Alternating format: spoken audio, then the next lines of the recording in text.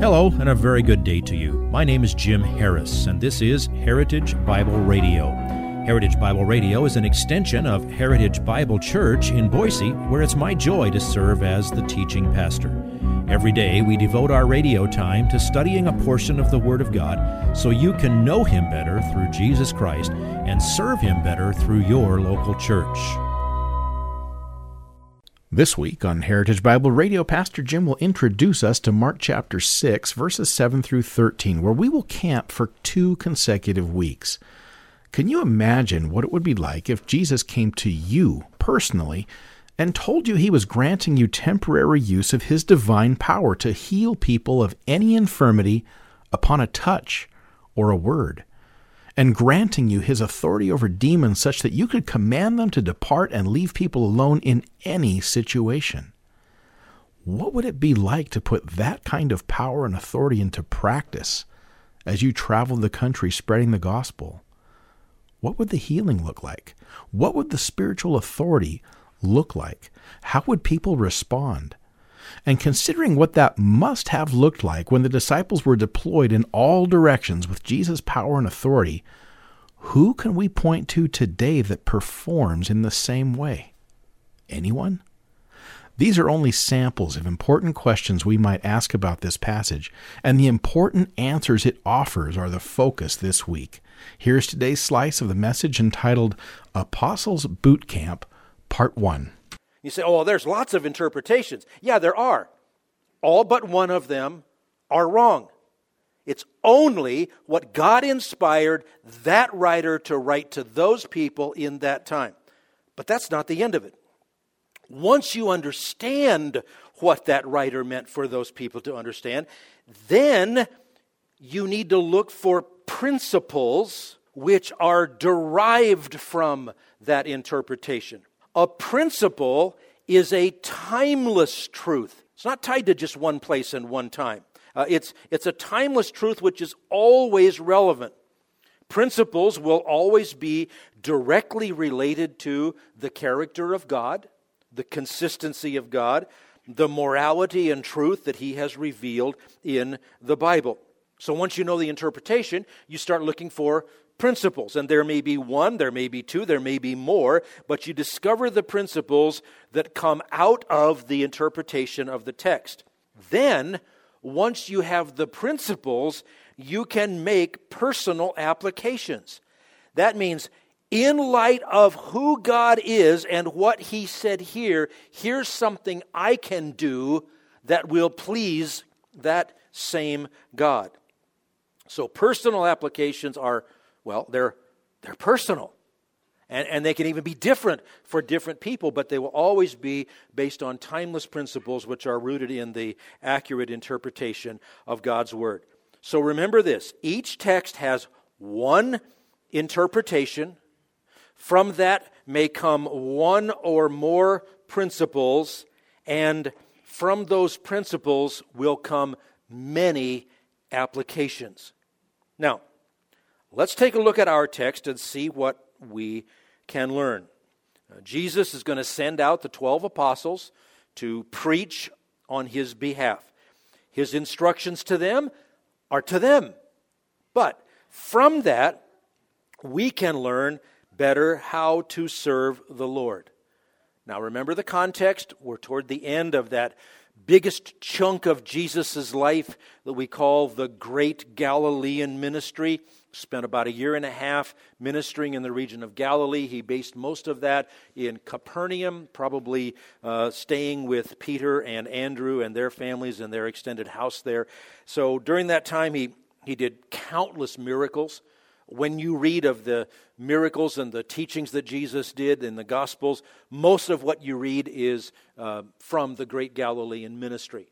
And then another big chunk from the very end of His life, which we'll be getting to later in Mark. And as we saw last time, our text is again set in the late days of the Great Galilean Ministry. And we can learn from what the 12 apostles did when Jesus sent them out. And we'll learn, I think, better how to apply passages like this. Now, here's where we're going. I call this Apostles' Boot Camp. Number one, learn teamwork. 2, trust God to supply your needs. 3, concentrate on good fruit. 4, preach the gospel clearly. And 5, live out the gospel you preach. I would submit to you, not one of those 5 points is directly from the text.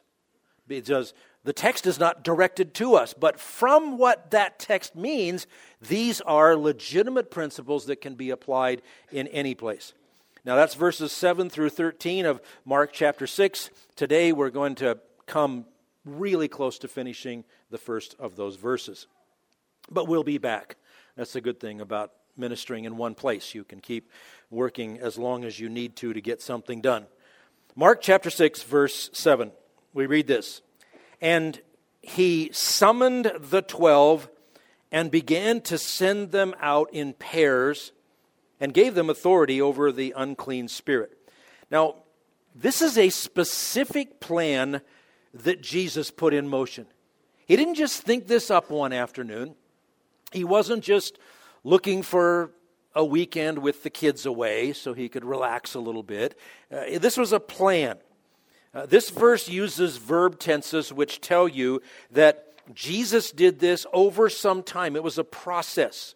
The way it's worded in Greek paints the picture of Jesus selecting 2 of the apostles at a time, calling them to meet with him in private, and then sending them out in pairs.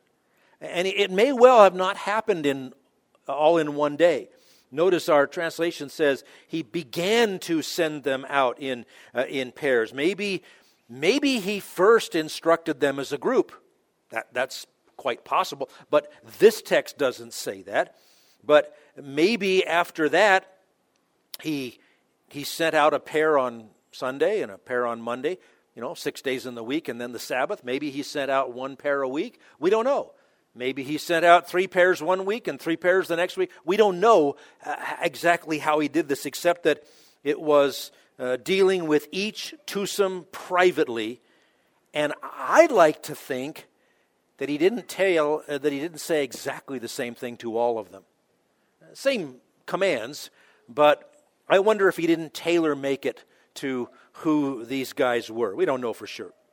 But the word translated summoned is used in several places in the New Testament to describe the specific call of God to an individual.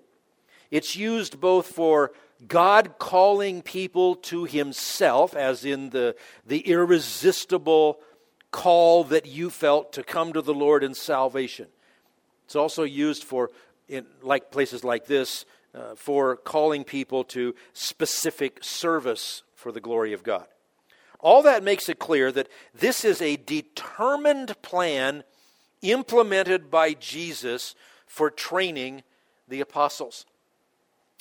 Notice next, he sent them out in pairs.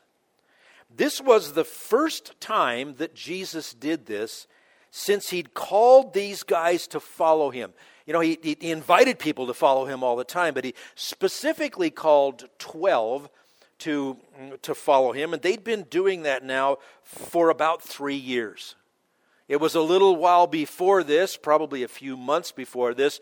Remember, he spent all night in prayer, and then he came with a big announcement of the 12 apostles. So he had taken those 12 that he'd chosen. There was a larger group of true, genuine disciples who followed him very closely. He's designated these 12 who are going to be his special emissaries. Apostle is what that meant. That's what that means. And now he's going to send them out as his representatives. He'd never done this. They'd just been with him for 3 years. They'd been observing, they'd been helping, but this is the next stage of training in what I have called Apostles' Boot Camp. Send them out 2 by 2. Now, why 2 by 2? Well, I learned this week, after an embarrassing number of times reading through the Gospels, I'd never noticed before, that it's only Mark that specifies that they went in teams of 2. What's significant about that? I don't have a clue, but I'm proud of myself for finally noticing it. Only Mark says that. I think there might be an insight based upon Mark's past, but we'll leave that to the Lord.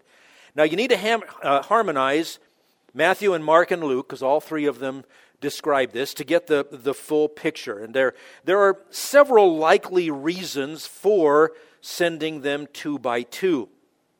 That way they could give each other moral support and a certain amount of protection, a certain amount of safety, traveling in pairs. It would strengthen the impact of their individual capabilities, as they all had different personalities and different gifts. And so it would blend the message from 2 personalities into one message in kind of a human stereo presentation of the gospel.